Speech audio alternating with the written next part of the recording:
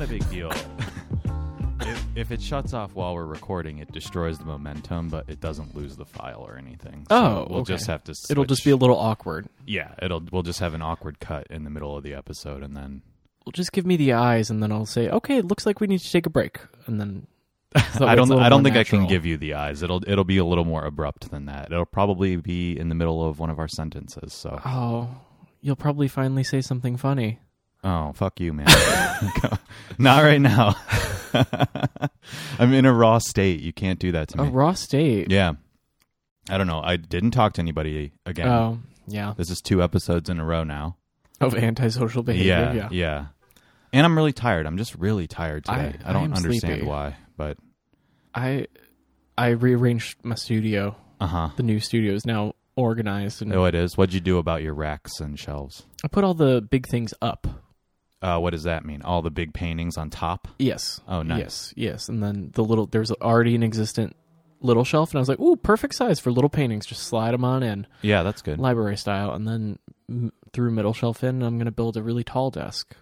In front of the window. That my rolly tables and rolly cart can just roll under. Oh, that's a good idea. So you're going to have a standing desk, like an open office at an advertising company. Yes, and I'm going to sit on a giant squishy ball as my core exercise. Yes. No, I'm going to get a tall, bar stool seat. Oh, that's good. Did you see that thing where Michael Bloomberg said that if he gets elected, he's going to turn the West Wing into an open office? Well, you can't because it's a historic site, but okay. Yeah, I don't think you have that much authority to start knocking down walls, but... No, those walls have been there, The Lincoln bedroom? Fuck you. Haunted motherfucker, There's get it down. 6 interns in here under constant surveillance now. Go to IKEA. Yeah. Call IKEA. Blow everything apart. Yeah, we need a bunch of Jeff chairs and Glurgans. Or whatever the fuck. I need a Glurgan and a Geegan and a Hargagargle. And we'll be good to go. Oh, yeah. Really? Mm-hmm. Open. What? No. Things that are old are just old sometimes, buddy. Well, I don't know. It's not like I think it's more just a symptom of his, weird ideology. Did he ever live in Gracie Manor? Gracie Mansion? That's the mansion uptown that the mayor lives in. Mm-hmm. Yeah, I'm sure he did. I mean, he was mayor... FDR style, just forever. Yeah. Did he didn't knock anything down there because he can't. I wouldn't be surprised though if he did a Trump thing where he lived in his own, luxury penthouse and eschewed Gracie Mansion. Probably because it's for the plebes, and I think it was probably too far north and on the Upper East, and he was like, no. Yeah, where is that exactly? I've seen pictures of it, and it's a weird yellow house, isn't it? I think it's in the Washington Heights area? Yeah, that's right. It's way up there somewhere. I always thought it was in Central Park. It kind of looks like it is. Because it must be on some wooded acreage. It is. But I've never seen it in the flesh. The fuck is this? East End Avenue at 88th Street. Where's East End Avenue? Is that past First Avenue? On the east side? Oh, okay. It's in a park in Yorkville, but I don't know what Yorkville is. I know what York is.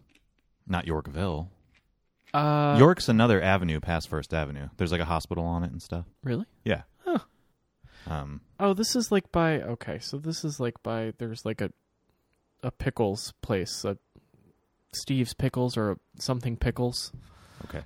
I'm glad you put down your phone because you were testing my patience. I was trying to look around. How much minutia about exactly where Gracie Mansion is. But it's on this little little park on the thing. Yeah. But did Bloomberg live there? Probably. Although I wouldn't be surprised if he didn't. He reminds me of a Batman villain or something, like the Penguin. He's like Danny DeVito. He's definitely living in a black onyx room somewhere on top of a building. That just has full 365 penthouse views so he Yes. can step out onto any one of his helicopters. Oh, yeah, exactly. He probably just lived on the top of a Bloomberg media building. That's what I'm saying. Iron Fist style. Yeah, exactly. That's exactly what I'm getting at. Yep. And his cryo chambers are in there to keep him... Making deals with the Working Families Party and the Chinese Mafia. Yeah. All tracks. Yeah. None of this sounds out of character. Oh, man. You know about Blade, right? The Wesley Snipes? No, not that Blade. Sorry, I'm crossing conversations. No, Blade, the helicopter startup that is like Uber for helicopters. I I've heard. But Uber has helicopters. Uber has helicopters now? Yeah. Says who? Uber. You can take a helicopter? Well, I didn't know that. You didn't want to check the... No, sorry. I'm getting business papers now. Why are you getting business papers? It's not business papers. It's friendly business papers from a friend. It's just, it's a euphemism, man. You coined it. You should know. Actually, I did. Yeah, I'm like, I didn't do that. You can own that one. Yeah, Blade.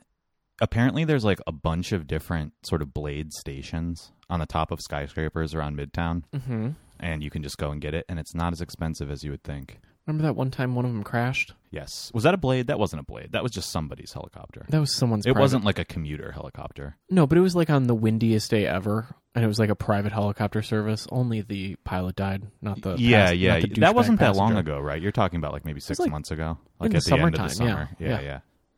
Yeah, wind toppled over, chopper down. Mm-hmm.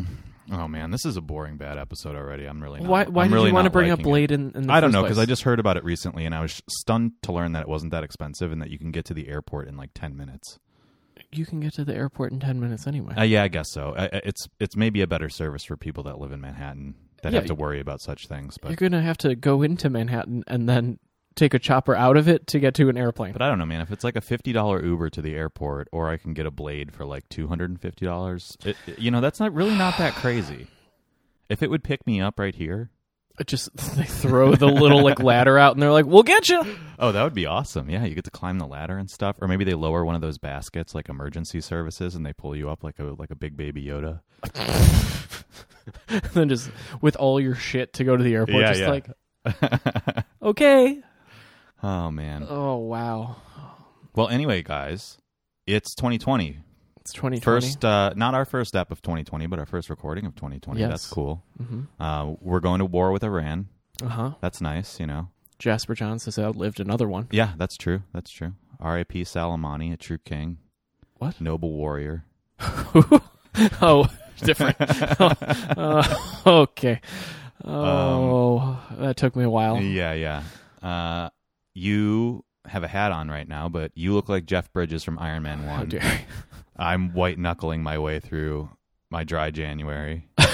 I know I like got the little 6-pack. I was like, I don't know how this is gonna go because I'm gonna have these, but I don't want to Yeah, I mean, it's a whole new me. It's a whole new Green and Lewis. Welcome. Welcome to a sober, twitching person and a bald man. Yeah, no, I don't know. I'm actually doing okay, all things considered, but I don't know. I'm reluctant to really discuss it because I'm not that far into it. So it feels... It's only a week. Yeah, it feels extra embarrassing. It's nothing... It is the 5th. I know. It's nothing to be proud of, but truly, I'm a little edgy right now. So. Oh, boy. Yeah. I guess that's probably why I'm so tired, too. Oh, well, you should be sleeping better. I have been sleeping better. I really have been. It's true. But only for the last couple of days, because before that, it was just like anxious thinking, Because I'm used to putting myself down like an elephant with a tranquilizer. Oh, yeah. And when you just have to remember how to fall asleep without aid, that doesn't really exist. I just get racing thoughts. And like the other night, I couldn't sleep because I just got a Backstreet Boys song stuck in my head, just on repeat. Everybody? No, it was, what was it? Was it The Shape of Your Heart? No, wow, you're really... Everybody's a big one, but The Shape of Your Heart, that's like a third tier back. It's a third tier later. Yeah, no. Oh God, now everybody is stuck in my head. So no, I don't remember. But it was a Backstreet Boys single from the 90s, and I couldn't get it out of my head. And then it was in my head the whole next day too. Oh, like I must have been dreaming about it or something. Your subconscious wouldn't let you shake it off? No, I was dreaming about Kevin, the 45-year-old man. Yeah, Kevin could get it. Yes, absolutely. Really? Is that true? Of all of the Backstreet Boys, I wouldn't expect it to be him. The other Nick options Lachey? That's a 98 Degree. Oh, it is? Yes. What, isn't there a Nick in the Backstreet Boys? Carter. Right. Oh, Nick Carter. Yeah, no, Nick Carter's kind of gross. Who were the other ones? AJ? He was Brian. Also 45. Brian was the curly-haired ginge. Yeah, no thanks. And then another guy. Yeah, who was the other guy? I don't know. Lance? No. Nope. Yeah. What if NSYNC and the Backstreet Boys created a supergroup? They could do that, and people would go crazy for it. But they'd have like 3 members of each to do and it would be the lesser 3 because all the successful ones have moved on, I guess. Yeah, you're going to get Timberlake out of bed for less than $100,000? No. What's Timberlake been doing? I haven't like seen him in a movie. Selling like socks and underwear at Target. Really? Oh. He's in Target ads? No, like the Band of Thieves like socks and things. Oh, he has his own I think line. that's his. Oh, Or okay. like he put money. He's like LeBron James where it's like, let me put some money over here. Let me make some side money. Like when you're super famous, you can't like buy real estate like a normal. You lend your name and money to products and pizza. Well, I think they only do that because that's more lucrative. And everyday, medium rich people don't have access to that necessarily, but they probably buy real estate too. I mean, they obviously do. They buy it for themselves. But they're not like becoming landlords necessarily. Yeah. Although they probably do that too, just like through shell companies and somebody else handles it. Maybe. Yeah. But why not get a branding opportunity? You don't really have to do anything. Yeah, you just lend your name, you give them $100,000. Okay, it's a startup. Yay. Yeah. That's what Trump does. Fire Festival. Oh, yeah. Ja Rule. Need some cash. Mm-hmm. Never got that cash. I was thinking about the Fire Festival the other day, but I can't remember why now.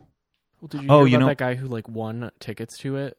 But no. he like won tickets to it, and he was like, I didn't know what I was getting in for. I didn't pay for it, so like, sure, I'll go. And then he was like, I got a lot of joy from watching these very rich, spoiled people eat shit. You know what? It was great. I think that guy was in one of the 2 documentaries. Remember how there was 2? There was the Netflix one and the Hulu one. I can't remember which one it was, but I'm pretty sure that contest winner and his Schadenfreude were in one or the other of those. Yeah, yeah. No, I think I was thinking about the Fire Festival because we were watching Catch Me If You Can, and just thinking about like con men. Yeah. And how there's that old school cool effect of Catch Me If You Can where it's like, oh, isn't that like quaint, like check fraud? Well, that was like, that required craft and not just a silver tongue. Well, that's why I love that movie so much because it's also like counterfeiting and, it's really cool. But then you think about like modern day grifts and it's like really nothing. No. You just sit around drinking champagne. Again, much like Michael Bloomberg in some penthouse on a skyscraper, wasting all of your money and letting other people like come up with an app. Well, and then eventually everything tanks and you get a Netflix documentary about you. Or you just walk away and then everything's fine. But it's not like an interesting enough story to even make a fictional movie about. Yeah, no. You're not like a smarter, interesting enough person to like make a protagonist out of. So they're like, I guess. Because what was he was supposed to be 17 in that movie. So it's like, oh, this young whippersnapper. Well, he was 17. Well, yeah. Running these grifts. Dude, when I went on Frank Abagnale Jr.'s Wikipedia page that night, and the movie's like pretty accurate. I mean, they muss around a little bit with like his family stuff. Yeah. Like that was like a more protracted thing that was more complicated than they could show in a movie. But all of his like cons, that he pretty much did all that stuff at that age, which I thought they would have embellished. I haven't looked at the Frank Abagnale Jr. Wikipedia page in a while, but I just assumed that like, oh, maybe he was 22. And it's like, no. He was fully like underage the entire time. That timeline of the movie of like it's accurate 2 of like years 3, is like 2, pretty 3, accurate. Yeah. Huh. Yeah. And then I started smart as a 17-year-old to run short grifts. Dude, I don't know. I started Googling like how to counterfeit money and then like best places to spend counterfeit money. No wonder my internet's been running slow. God damn it. I already knew this, I guess, but I'll just say it on the podcast to fill some time. $10 bills. No, like the best way to counterfeit money is just to bleach and wash off real money and then use like a photocopier or a printer to print a higher denomination onto the now blank cotton bond paper because those markers only detect the style of paper. Yeah.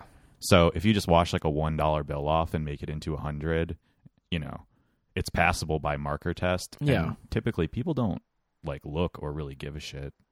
Oh, so, I do in my retail life. I'm sure you do because you're a tattletale. Well, I've seen many a fake hundo in my life. Yeah, I'm sure. And sometimes they're good, and I go, shit, I got, God damn it, because like the tell is always like, oh, you can't tell because it's an old one.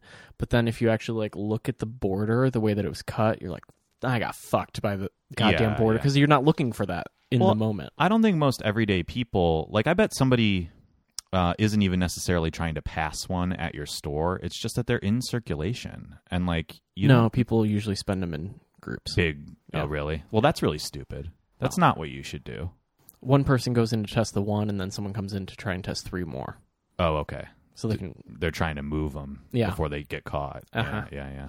I think I had a fake one when I made that big deposit at the bank the other day, because I was waiting in line to go to the teller, just because it was a large sum of money and I didn't trust the machine to do it. And for whatever reason, this is really a stupid contemporary problem, but they have a teller that just stands by the machines. Yeah. And so she came over and got me out of line as I was waiting it and was like, "Hey, I'll help you do it in the machine." And I was like, "I don't know. I really would rather." And she's like, "No, it's the same.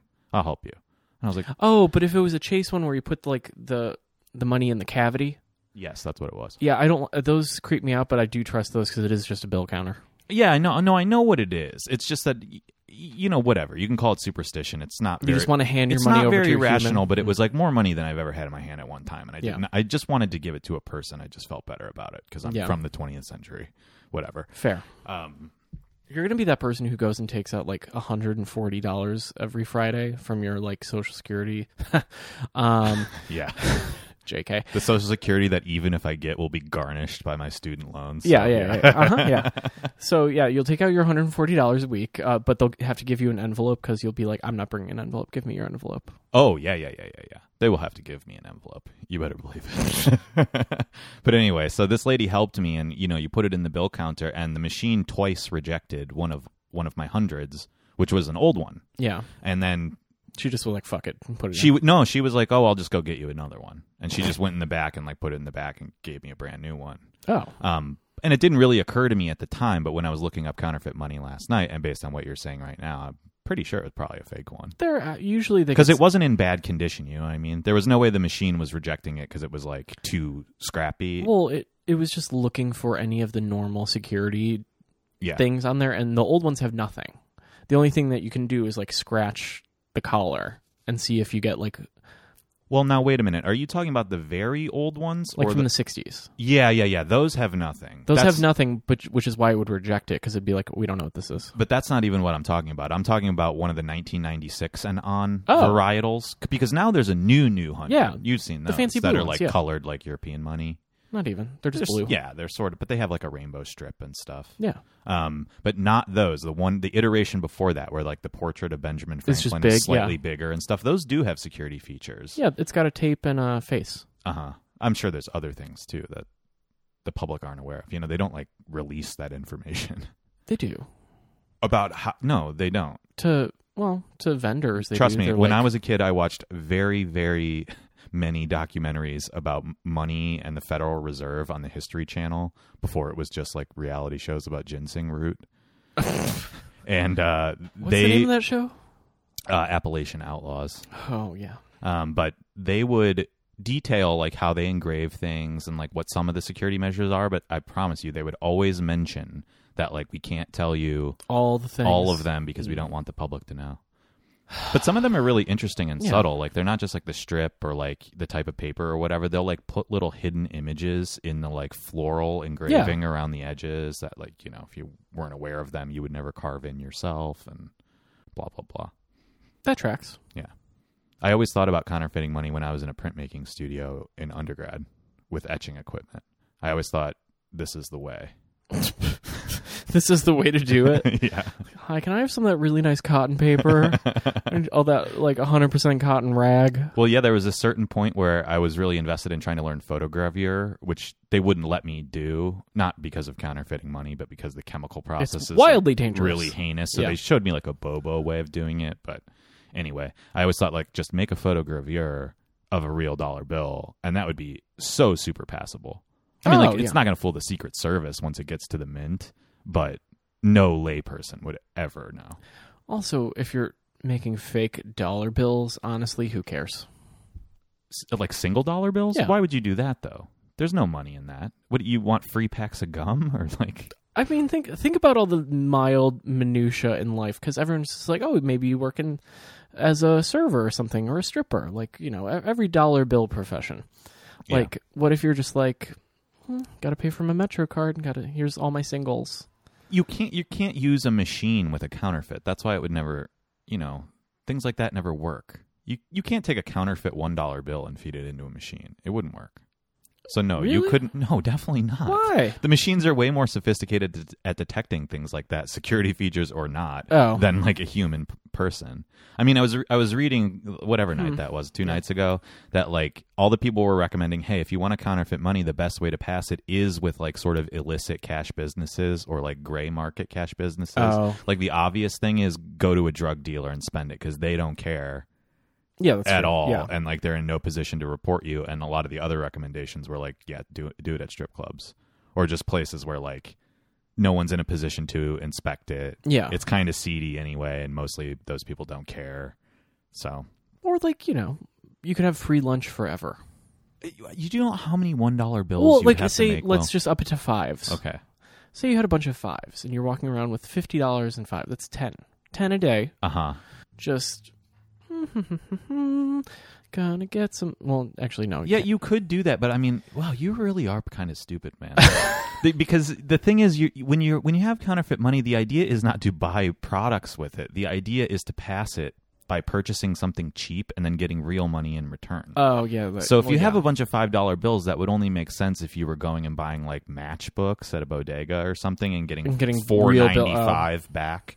But like the amount of times you would have to do that just increases the amount you're going to get caught. Yeah. So the best thing to do is get like $100 bill and try to pass it at a bar that you're only ever going to go to once. Oh, buy a $10 drink, get $90, and never go back to the place.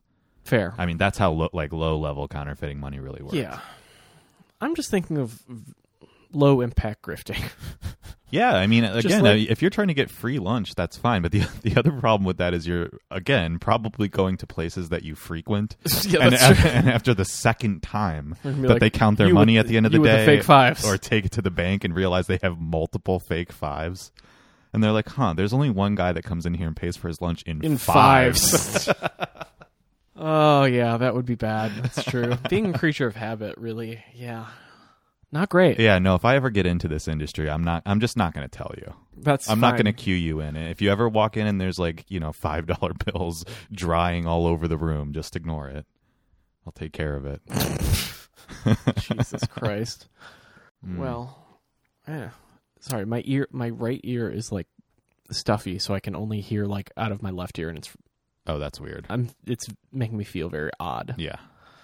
I don't know how to pop it or whatever. I have drops, but did you hold your nose and just it didn't work? No. Oh, that sucks. Are you chewing gum? No. I'm using all the plane tricks. Yeah, these are for planes. Yeah. This is not. I think the same thing would apply. It's like, well, I have no hair now. I can't hear. Yeah. Might as well break out my 2 canes and just start trucking along. Just like, hey. How do you feel about your haircut after one day? I mean, I don't notice it. I've also not looked in the mirror that much. Oh, and you haven't been to work or anything, so no one's been in a position to comment on it. No, which is lovely. I'm just like, well, I have to go outside and it's cold. Let me put a hat on anyway. So yeah. It seems like shame, but it might be. I don't know. For reference, because I don't think we were really clear about it. Last night I cut Will's hair, so he's a short-haired man now. Mm-hmm. No more swoopy wisps. The cloud of hair to one side. Glued, excuse me? How dare you? I mean, by sweat and anxiety, fear. What? You're making me sound like what's his face? Like a latter-day guy that died. You're really going to have to be more specific than that. Who's in Capote and Soleimani? No. Oh. No. He was a handsome man, by the way. Who? The Iranian general that Trump murked. Oh. I didn't see any pictures. You didn't see any pictures of him. Where have you been? The last 2 days. I just saw, because, there's just like lots of pictures of fighter planes on tarmacs. I'm like, oh. Yeah. Oh. Well, who are you thinking of? Who's the bald man from the past that died? He was in Capote, Schenectady, New York. Philip Seymour Hoffman. That's the hair that you're describing, which is also accurate. Yeah, a little sweaty bit. And like kind of barely. Philip Seymour Hoffman as an old man in Schenectady, New York, when he's like, being wheeled around and they're talking to him in his earpiece. That will be me shortly. Yeah. Clearly. No, you look good now. You look much younger, honestly. Oh, I thought I looked 38. Well, you pretty much are 38. I mean, so... But before you looked like 47 or something. You look like you've been living alone rude. eating cans of beans for Wow. 25 years. You looked like a gay man from the 70s when, like, you couldn't quite be out yet, so you were just a confirmed bachelor. People politely referred to you as such. And you went home to your tiny apartment off Times Square, and all the hookers said, "Hi, honey." What? What is this? This narrative? No, I'm just saying that's sort of what you looked like if you were like wearing a fishing vest, or if you dressed differently, you would have looked much older before. But now you look young. You look like a young man again, like a spry 38. Fuck you! How dare you? One day it'll happen to you. No, I don't think so. It probably won't. Well, you know what? I learned. I was bragging about my head of hair on Christmas Eve to my stepmom's family, and one of them was like, "Well, honey, you get the bald gene from your mother's side." And I was like, "Oh, what? Wait, stepmoms? Yeah, my dad's girlfriend, Nikki." Oh, I've just taken her to calling her my stepmom because it's way less like, complicated, and like, they've been together a long time. Okay, or whatever. Got it. I was like, huh? Yeah, that's interesting. I've been doing that lately because I just don't feel like explaining it anymore. But so, I learned that you get the bald gene from your mother's side, which apparently is true, and I don't know what that means actually because I never met my maternal grandfather. Oh, I've seen pictures of him when he was a young man, but I don't know how he aged. Oh. My grandmother was kind of balding-ish, I guess, but she had a lot of health issues that could have caused that were unrelated to, like, genetics. Yeah. And my mom's not old enough to be balding or not yet, I don't think. No, a woman in her 50s, she would start thinning. Yeah. I'm going to have to check her. I'm going to have to take a close look at her scalp next time I go home. Mother, I need to scalp you. Time for some phrenology. Oh, God. But so, I don't know. I might not be as lucky as you think, but you'll probably get that thing where your hair, like your hairline just starts creeping back. Oh, God, I really hope not. See, that's what I've always dreaded. It's better than the crown. I don't really mind the crown or the full bald, but I really don't want a receding hairline. That's the worst look of all. But that's good when you get very old and you just get the little tufts of white hair. No. Oh, man. Oh, it's a good look. See, again, why do you fetishize like a very weird It just looks good when aesthetic. You're just like, I'm a wizard. And you're like, okay. No, I don't know. I either want to be bald with ponytail. Oh, that would be your MO, though. Or I want full head of hair forever. And option 3 is just kill yourself. Okay.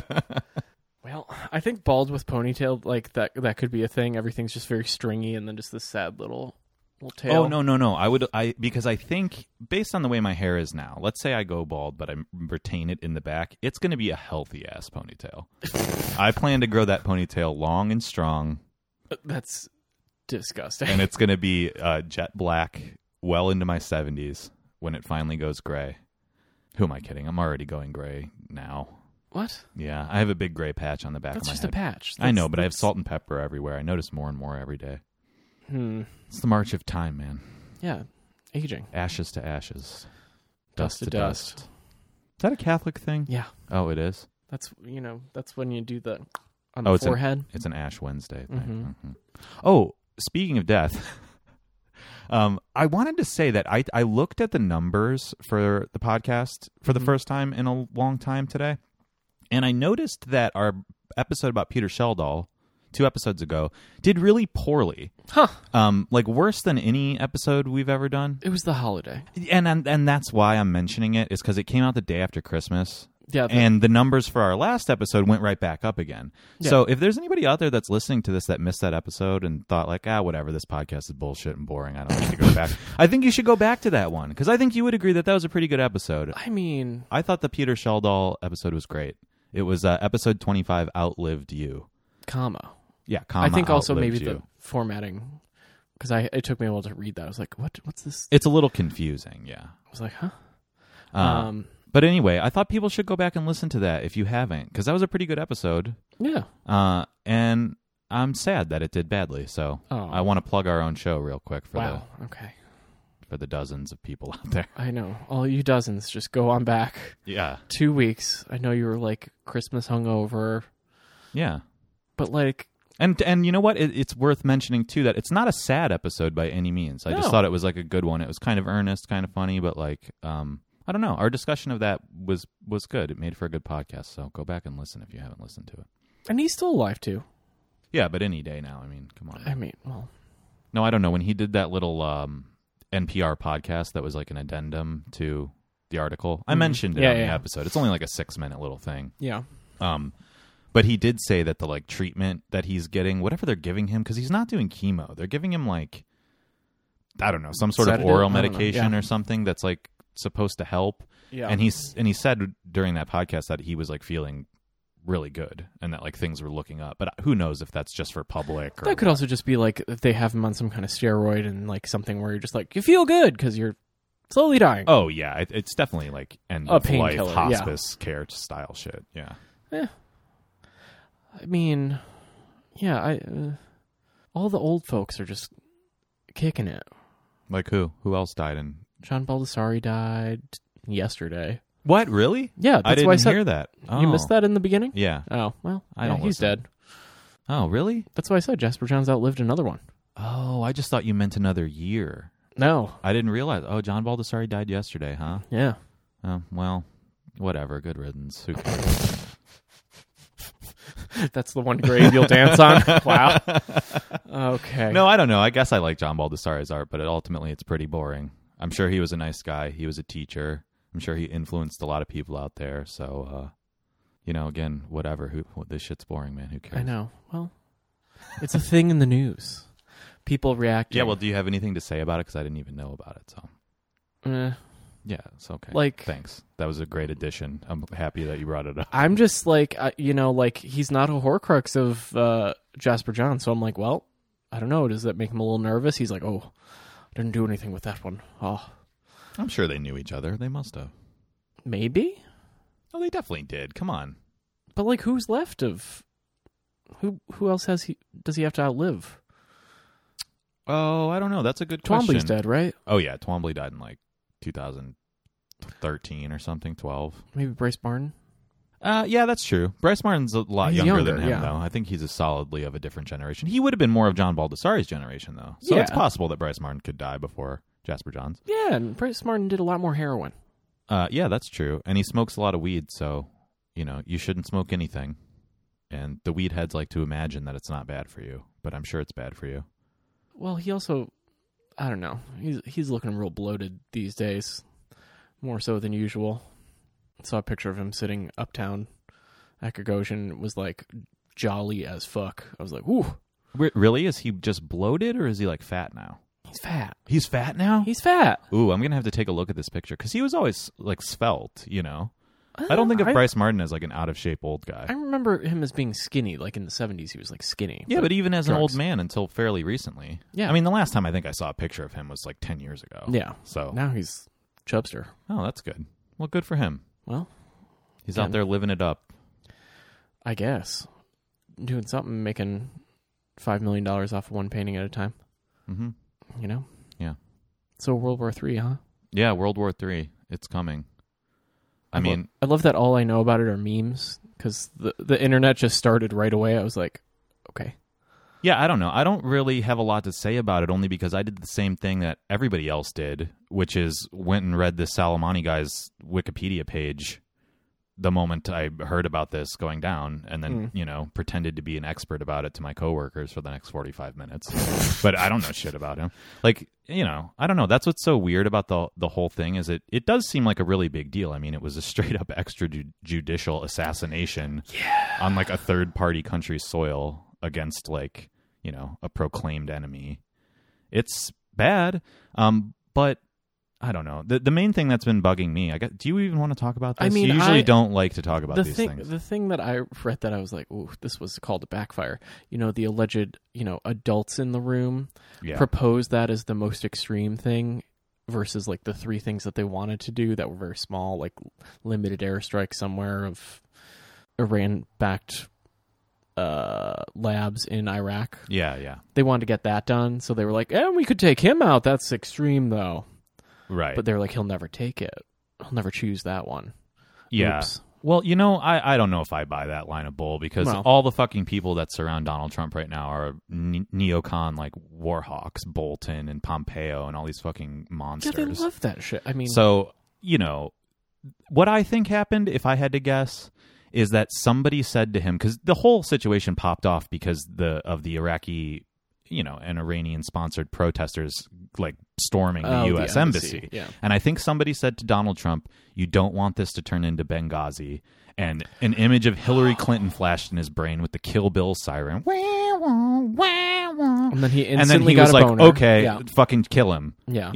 I guarantee you that's what happened, because that's, again, that's what all these like idiots around him want. Yeah.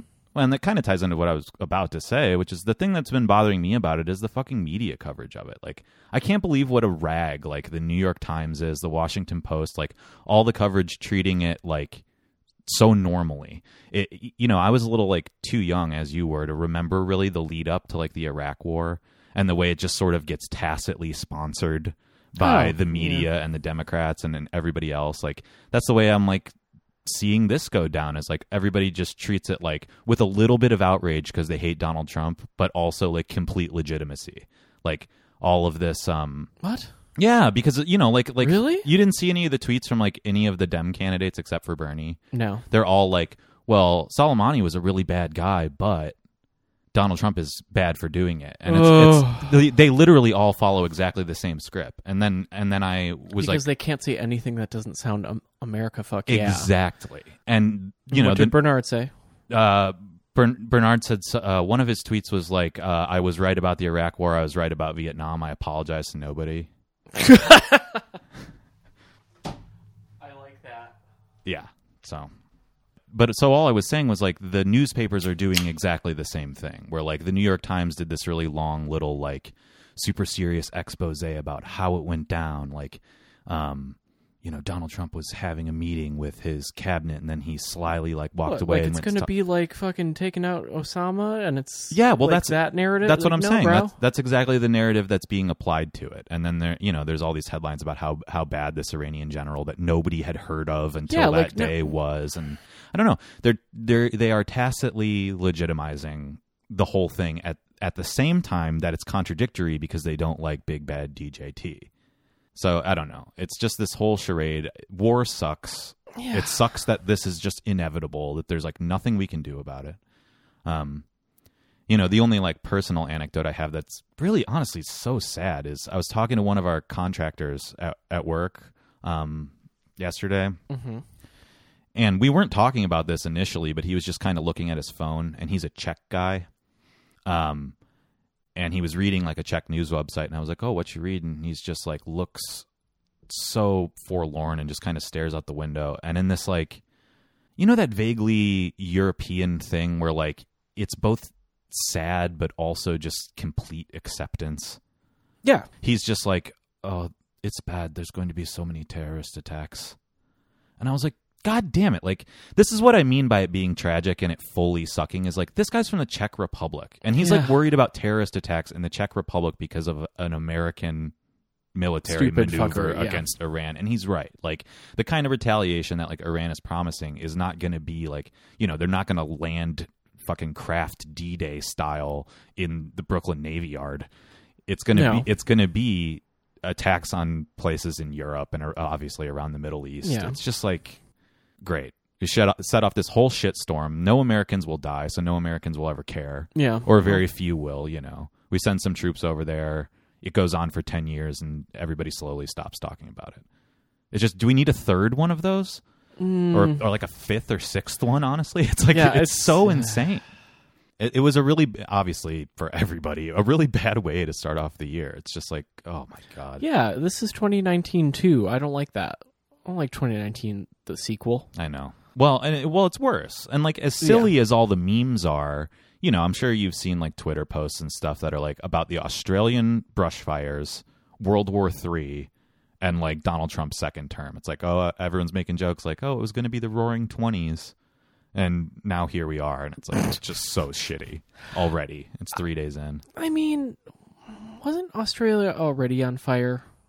Well, they always, like, similar to the United States, they always have brush fires in their summer. Yeah. But the scale of these ones is tremendous. Oh, yeah, it's very big. Yeah. The pictures of, like, places at 9 o'clock in the morning, and it, like... They're red, yeah. Yeah, they're either completely red or it looks like the dark of night because there's so much smoke. I mean, it's completely insane. It's completely fucked.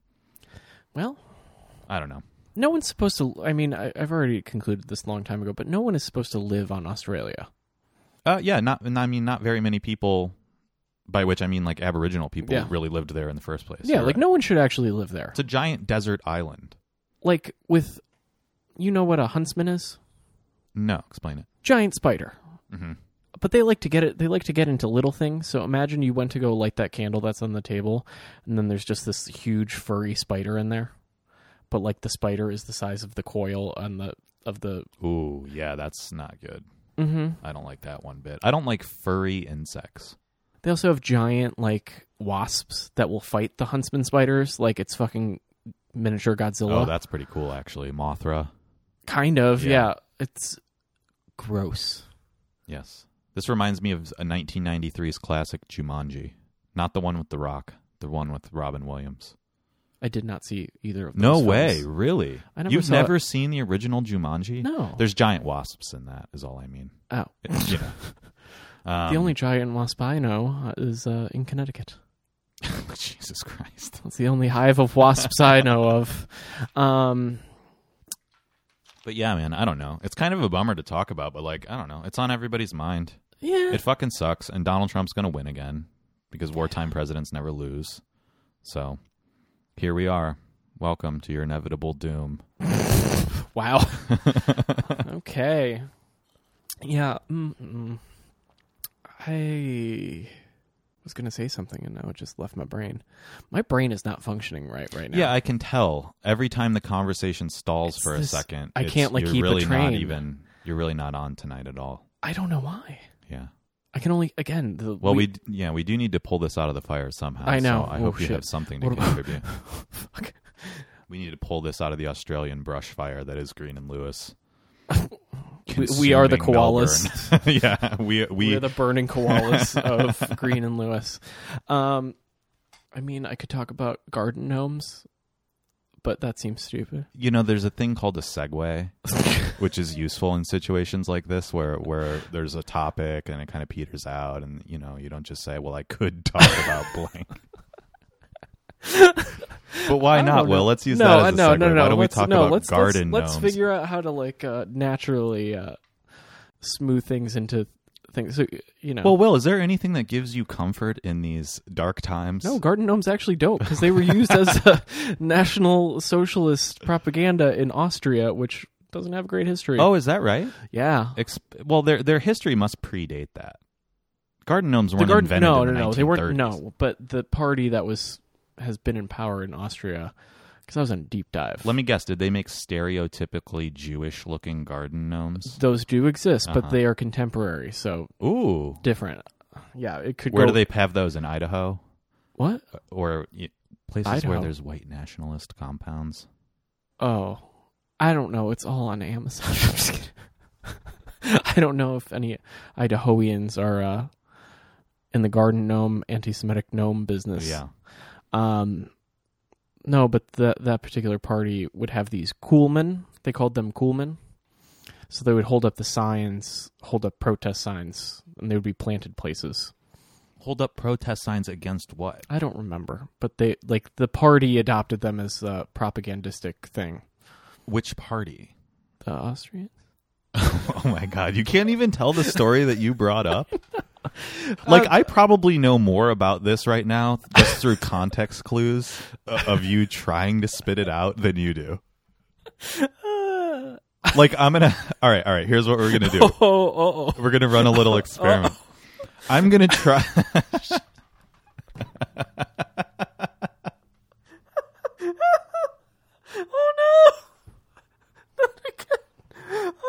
Oh, you guys, I'm so sorry. The robot is broken. My co-host Automaton, he can't get it together this episode. It's like Hercules. You cut my hair off and now I'm a moron. You've lost all your power. It's true. All my power was in the 7 strands of hair on my head. There is a Bible story about that, right? Doesn't Samson get his hair cut? Samson, not Hercules. What did I say? You said Hercules. Samson. Yeah. Samson, yeah. Delilah cuts his hair, is that right? Yeah. Yeah. Yeah, so now I'm... Hey there, Delilah, I cut off a gay man's hair.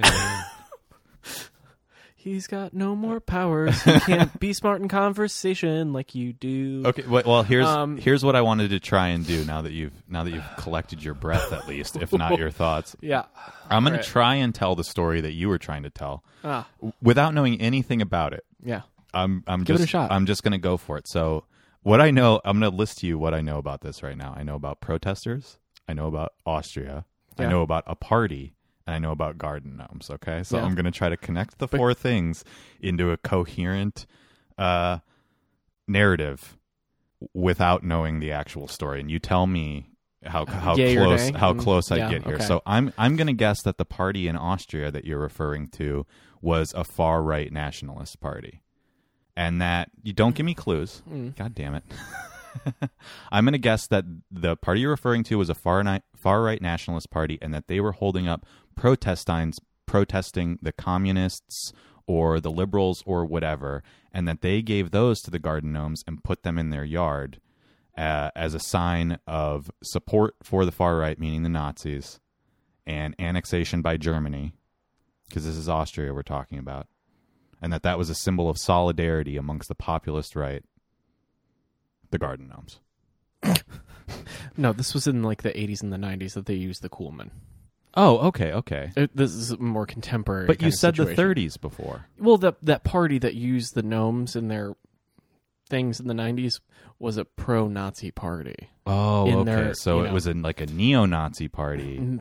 I don't know. In That's the why 80s I'm like, and 90s. I don't know if I like the, Oh, okay. But the gnomes come out of the god Priapus, which had a huge hog, because he was a garden protector of the forest. So he needed to be well, like virile in order Yes. to protect the forest. He was like a fertility symbol. he in was a way? whacking you with some kind of log. Yeah, Yeah. mhm, Uh-huh. yeah. So then they came out of that, where instead of having just like a wooden dick in your yard, you would have this cute little gnome with a hat. Oh, okay. Yeah. But wait a minute. So the gnomes were like a Germanic innovation? Yeah, I always assumed that the gnomes would have come from the Isles, where they believe No. in fairies and things like No, this. no. The gnomes, for some reason, were I guess first the Germans believe in like fairies and stuff sprites too. and shit like that. Yeah, like elves. Elves are everywhere. Yeah, I think it comes from We need Stephen Mayer to explain elves.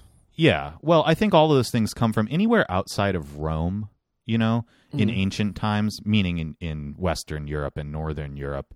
It was all this like Germanic tribal, like, the Goths and the Franks and the Britons and all of these like forest people. Yeah. So I think a lot of that carried over into modern times. Well, even the Romans had like forest people, like who was Pan? He was a satyr, like nymphs and satyrs. That was the, Yeah, the barbarian hordes, they all believed in fairies and stuff. Yeah. Which is weird, because you think of barbarian hordes as like strong and manly, but fairies are pretty gay.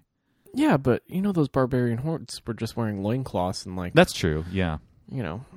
Well, there's all these stories of like German people are Christian now, but they have all these like little chapels up in the mountains and stuff. What? And, yeah, just because, it's a mountain culture down in Bavaria, and they have their churches up there, but they're still like a little bit pagan. So like all of their like, what are the polychrome sculptures of Jesus called? All their little idols in their churches and stuff will be like draped in pine boughs and like like covered in pear juice and like all this like weird forest pagan shit. Yeah, that's that just comes applied from back in the day. Yeah, that comes out of ritualistic like Roman pagan rituals of like you offer something wine or whatever, Right. and it's just a statue, but you throw red wine in it or whatever. Yeah. Oh, so the gnomes are sort of a product of that. That's interesting. Yeah. And then they just became kitschified? Kitsch, yeah. Were they ever not kitsch in your research?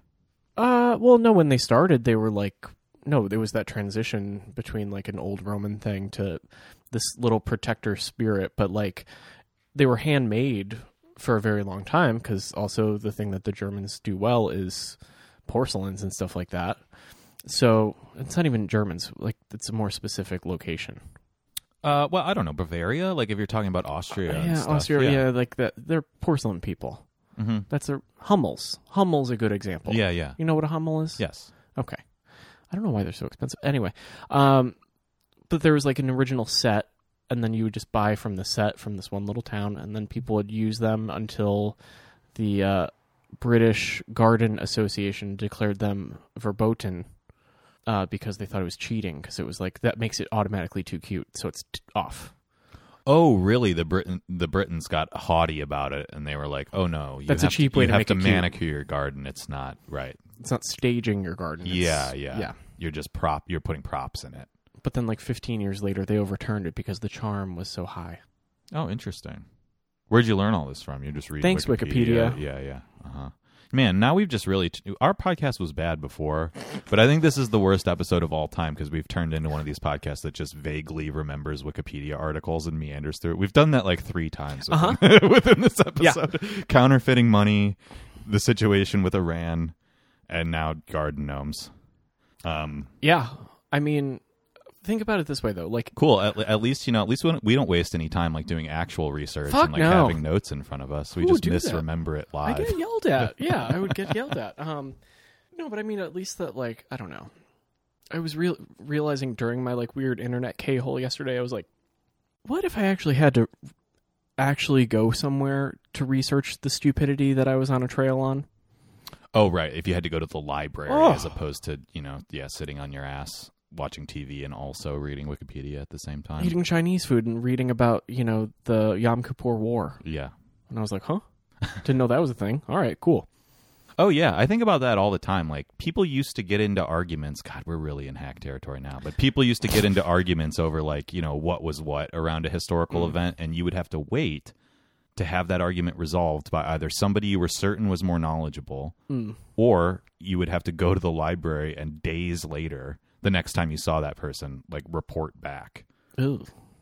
Well, it would have taken you hours to obtain one meager piece of information. A little date, yeah. Rather than taking in, our situation's not really any better because you take in more information than you can possibly remember, and then when you try to spit it out, it's just incomprehensible gibberish because it's just one in a string of 1 million data points. Yeah, I mean, I got to the gnomes from researching the Getty family. Yeah. I don't know. That is my favorite thing about Wikipedia, though, is kind of going down those rabbit holes. Wild as shit. If I'm really bored, I'll even make that into a game. I think I've told you about this before. It's like Kevin Bacon game. Yeah, where you like say, I'll start on the page for the International Space Station. That seems interesting. And then you just pick something at random. You're like, can I get to peanut butter M&Ms? And you see, definitely can. Oh, you can get to anything through anything, but you see how few click-throughs it takes you to get there. You're not even reading articles in this game. You're just trying to see how quickly you can get to it. And yeah, usually it's under 6. Huh. Well, not to circle back, but sort of. But did you ever read that long New York Times thing about surveillance and the tracking of the phones?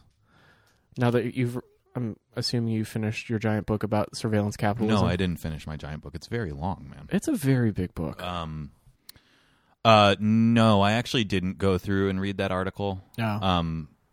To be honest with you, I kind of forgot about it. But I will go back and read it, although I'm sure it covers a lot of what this book covers. Oh, this book's a really recent... It was published in 2019. Oh. So this article might even be like a response to it. I wouldn't be surprised if it cites the book or the author at all. But yeah, what did you glean from the article? Because you read it, right? Yeah. Yeah. Because it's a 5-part like full multimedia experience of like you can see like a map of data points, which are like little green dots of everyone flooding Grand Central, and that's a time lapse of how many people are moving throughout the space because their phones are sharing their location in the background. Right. So you can see like the flux of people and then everyone leave. And you're like, oh. Right. What? Again, just for reference for the listener, the book that I'm reading that Will was referring to is called The Age of Surveillance Capitalism by Shoshana Zuboff. It's a very good book. But in that book, there's a critical moment. You actually saw the painting. I'm making a painting about this right now. But there's a really critical moment in this technology story where Google realized that this type of like surveillance and data compiling was possible. Mm-hmm. So when you're talking about that Grand Central map, that kind of flow of seeing people go in and out like that, there was a moment in the early 2000s, I think it was 2002, when on Who Wants to Be a Millionaire, one of the contestants for the $1 million question was asked, what is Carol Brady's middle name? And he used all of his lifelines. And he got it down to the final 2, and his last lifeline was phone a friend. So he phoned his friend and tried to get him to do like a Google search of it, or whatever the search engine at the time was, probably like dog Bing. pile or whatever. Ask Jeeves. Yeah, whatever. And failed at it. But what the people at Google noticed the day after was they saw all these spikes in searches for Carol Brady's maiden name. And they were like, why was everybody looking for this? And then they noticed that when they looked at that on a map, it tracked across the country on a delay of an hour by each time zone where Who Wants to Be a Millionaire had aired. And that's when they sort of made this connection between, we can use these searches in a predictive way. To like know we can fine tune the algorithm. We can, So they figured out how to fine tune the algorithm and how to profit from them. It was a really critical moment because up until then, Google had just been sort of perfecting the search engine, but couldn't figure out a way to monetize it. And when they realized that you could monetize it by using the sort of like this compiled information as a predictive tool, you could sell that to advertisers and say, we can tell you what the central time zone is going to do in an hour. Well, you can sell an ad to whoever has the TV rights for the box set DVDs or VHSs to be like, you want to buy some ad time? Right. You have 20 seconds to pull the trigger on this because we're going to see a spike, and would you like to make some money? Yeah. So, basically what I learned from this book, and I'm sure what that article kind of covers, is that like that's what technology companies are in the business of doing, is auctioning off their predictive capabilities to advertising companies. Oh, yeah. In real time. And like humans are just raw material for that kind of data. It's also very easy, even though it's like anonymous. You can, based on, we're creatures of habit, right? So we take the same paths to work and to home and to any extracurriculars. Like no one really does new things that often. But like if someone's looking at a data set, they can be like, oh, you live at this address. Why? Right. Because that's where you don't move from there for 8 hours a day. Yeah. And I mean, and then you go to this one place for 8 hours, so you work there, and then maybe you did this. Like they were tracking people's extramarital affairs, and like, if someone had a new kid, like how often they had to go to like Target or whatever. Like, right. I mean, that kind of stuff is just the tip of the iceberg. Like one of the chapters I was reading today was talking about a study that was done by some university, I can't remember which, where they were just seeing a random sampling of 500 people or whatever, the apps they had on their phone, what they were running in the background, meaning what they don't even ask you for permission for. So like almost every app you download is siphoning some sort of data from you, whether it's location or your preferences or whatever. But they were finding something, I'm going to misremember the figures, but it was around this number. Like they were figuring out that your location was being tracked like 4,000 times a day. Things down to your mood could be tracked, like everything.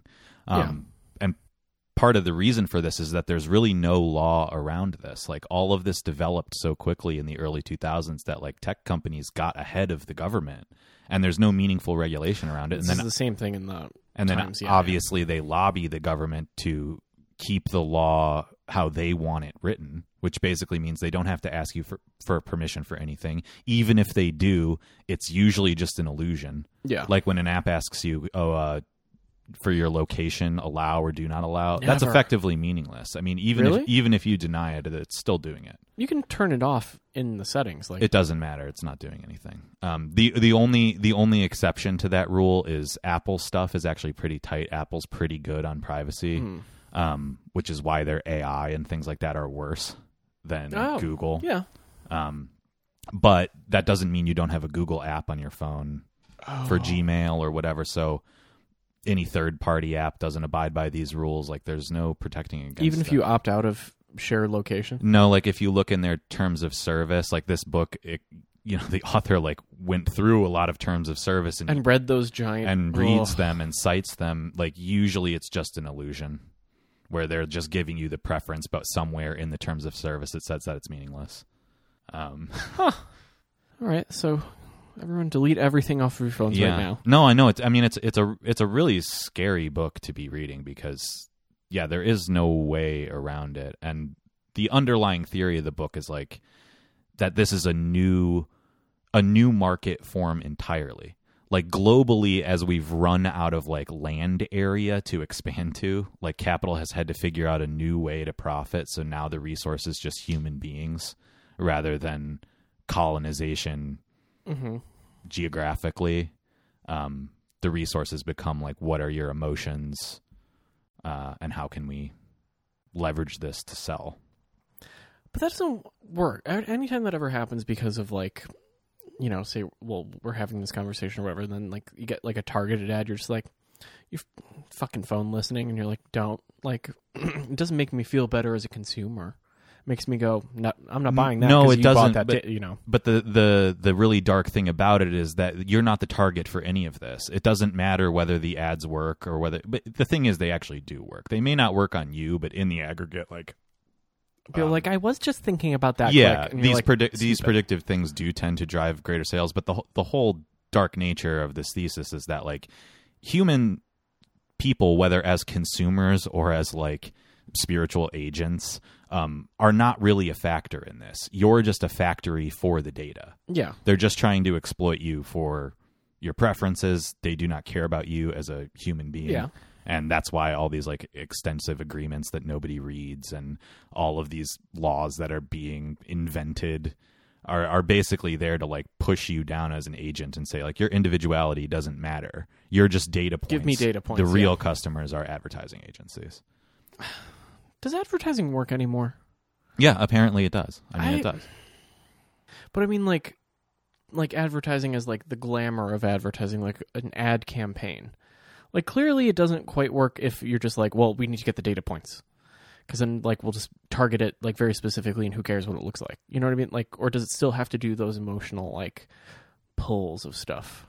Yeah, that's interesting. I don't think that the emotional pull matters anymore because what all this data has done is take the guesswork out of it. Like, in Mad Men, they rely on Don Draper's, like, intuition and expertise to prey on the emotions of the consumer and get them to have a connection with the ad and therefore the product. Yeah. Nobody cares about that anymore. They already know how you feel because they already know where you've been, what you've looked at today. Yeah. You know, there's no reason to appeal to you in an image emotionally when they know your blood pressure. Oh. You know?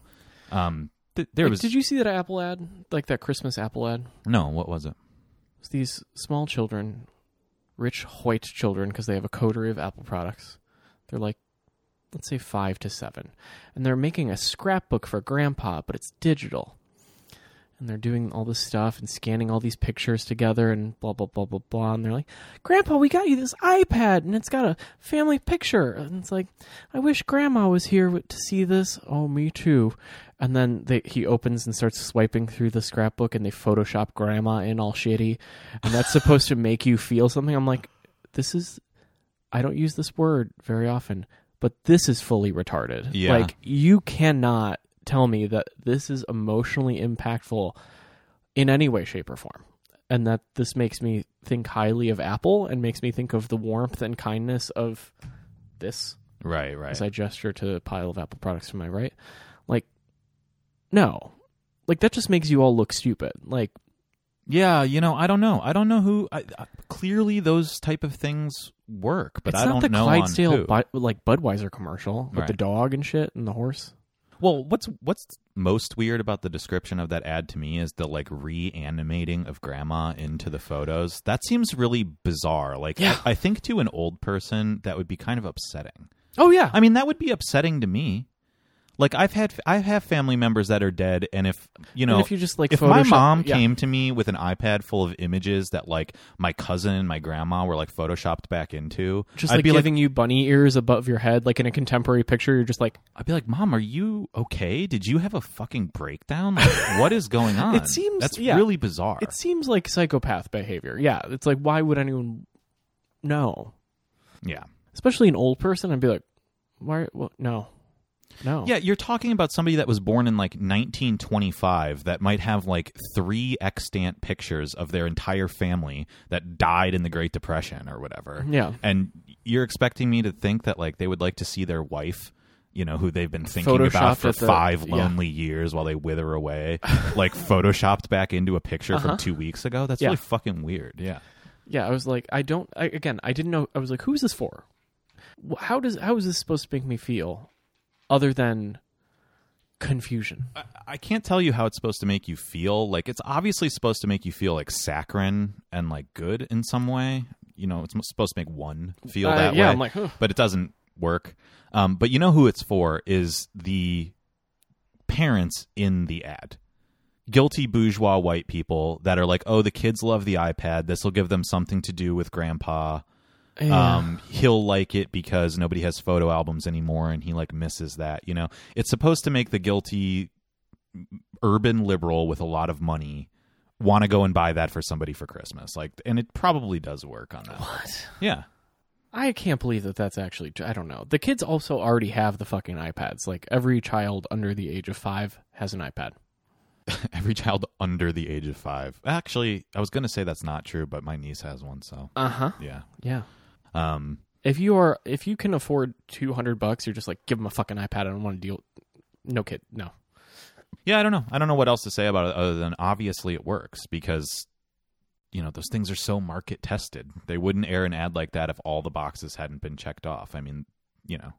But like, I mean, it checks off a box for whom? Like an executive who's like, yes, I haven't seen my family in 3 years. I feel warmth in my cold dead heart. It's no, like, again, dude, it's all data points and market research. Like they know that it works, and it's probably, that's the thing. That's what's probably different from previous eras of advertising where it isn't for a particular person. Like, again, in the Mad Men example, it's like so many of those ads are tailored towards specifically men of a certain class and race demographic, and they knew that and they did that. Yeah. Then you could say the same thing for women. There was plenty of ads in that too that were targeted for a housewife. The Heineken episode, right? But they don't do that anymore. That ad is probably much like a Marvel movie or something. It's checking off as many boxes as possible for as many people as possible. Huh. It's a very broad thing, which is why it's so scattershot.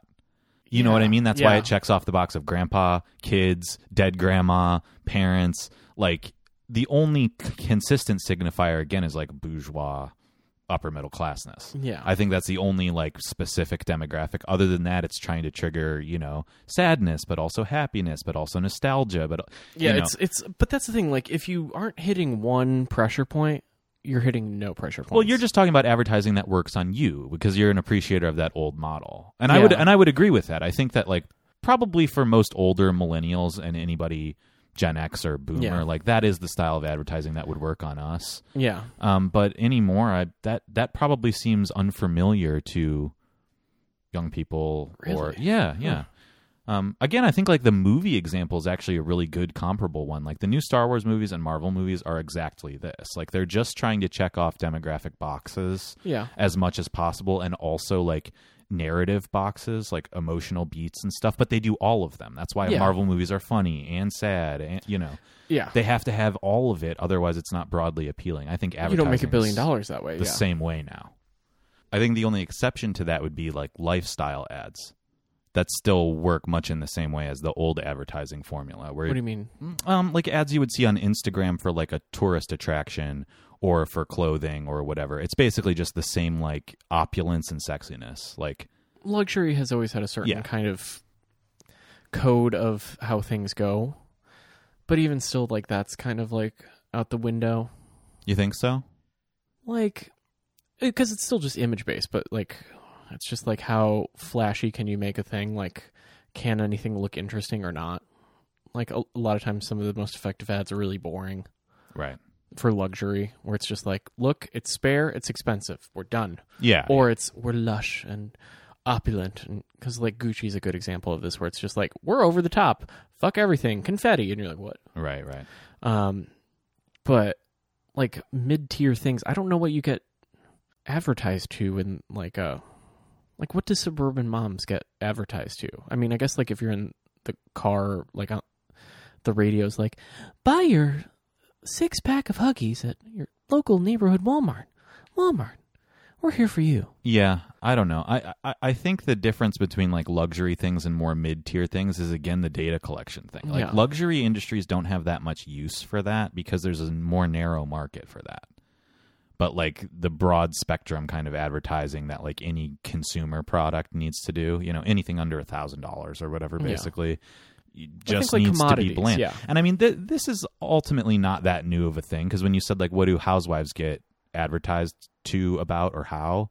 Like, when I'm in Ohio and I'm watching, like, local TV, you just see the same ads for, like, Red Robin or, like, Olive Garden or, like, Kohl's or whatever. And they basically do what that Apple ad does, which is it's a mixture of, like, sentiment, nostalgia, happiness, and a couple different familial, like, generational categories. You get that, like, we're sitting around a table, it's wholesome. And you're like, what? If you're going to dinner at Olive Garden, that's a level of desperation that is, that's different. Like... Yeah, and we're talking about, like, conventional advertising formats too, like on TV or in magazines or whatever. Like, the big difference now is when and where you see or hear the ad. Like, that's what makes an ad effective, not really what the content of the ad is anymore. Which is all it's what the placement. Data points. Yeah, the data points tell you when to shoot a certain ad at someone when they're feeling a little vulnerable and a little spendy. Yeah, exactly. Which is why, like, the Hulu ads that are like, here's a drug, here's Lexapro, and you're like, what? Right. Yeah, I mean, Hulu's basically like a conventional television station in that sense, but that's what makes it so jarring to see those ads, because you're like, wait a minute, this isn't for me. Yeah. That's the only time, that I really experienced that, because on Instagram, you're like, oh, it sort of makes sense that I got this. Or, like, if something shows up in the sidebar where you're scrolling on websites, it's like, oh, I just searched that yesterday, looked for that, so of course. But, yeah, it's really weird to get, like, a Lexapro ad, because you're like, wait a minute, I'm not over 55 yet. Spiritually, but no. Yeah. Yeah. Well, I think we're kind of winding down here, but I'll give you a really fucked up thing that I remember from this book. Uh-oh.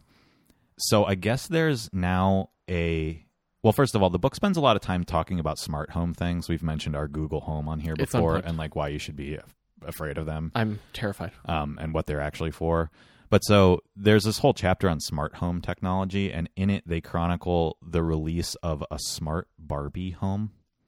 So you know what I'm talking about, like those, maybe 3x3 foot plastic houses for Barbie Dream House. Now there's a smart Barbie Dream House. No, thank you.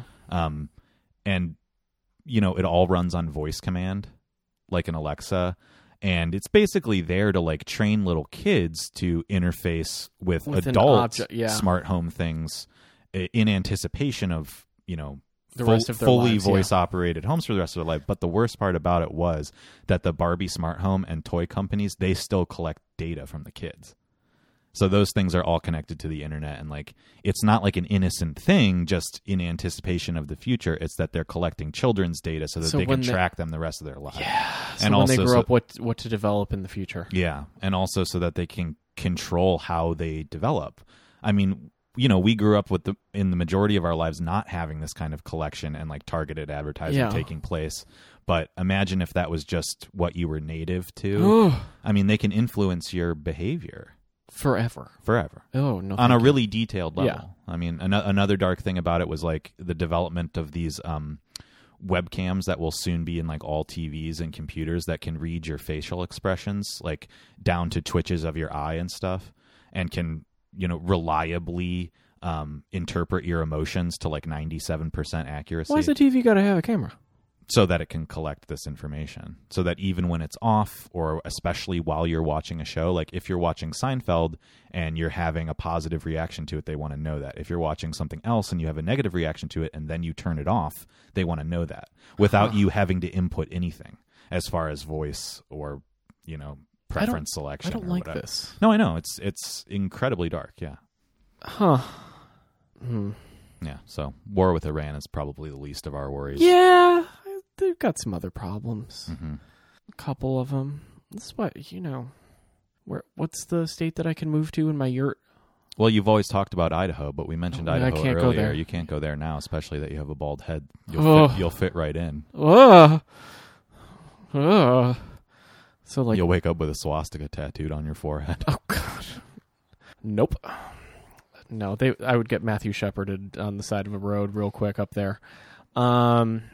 That was dark. We might have to edit out some of the darkness. Well, yeah. This is a downer. Yeah. This is a downer one. That's Happy a downer New Year. one. Yeah. Well, welcome to 2020. You're Barbara Walters now? Yes. You got that joke right? I did. I know. Okay, I good, know that yeah. Barbara Walters hosted a show called 2020. Yeah. I'm aware of that. With John Stossel. John Stossel, a famous Republican. He's now wildly Republican and crazy. He's on Fox News now, right? He is? He has been for a while, I'm Oh, pretty God. sure. Yeah. Oh, Mm-hmm. well, Well, yeah. I don't really have anything else to say. Anyway, Happy New Year's, assholes. Try not to kill yourselves. Okay. Also, turn off all the Google Homes. Yeah, unplug them, too. They still Alexa, operate when shut they're off. Alexa? Self-destruct. Alexa, listen to Green and Lewis. Alexa, order dildo. Confirm. Ordering 13-inch black dildo. Okay.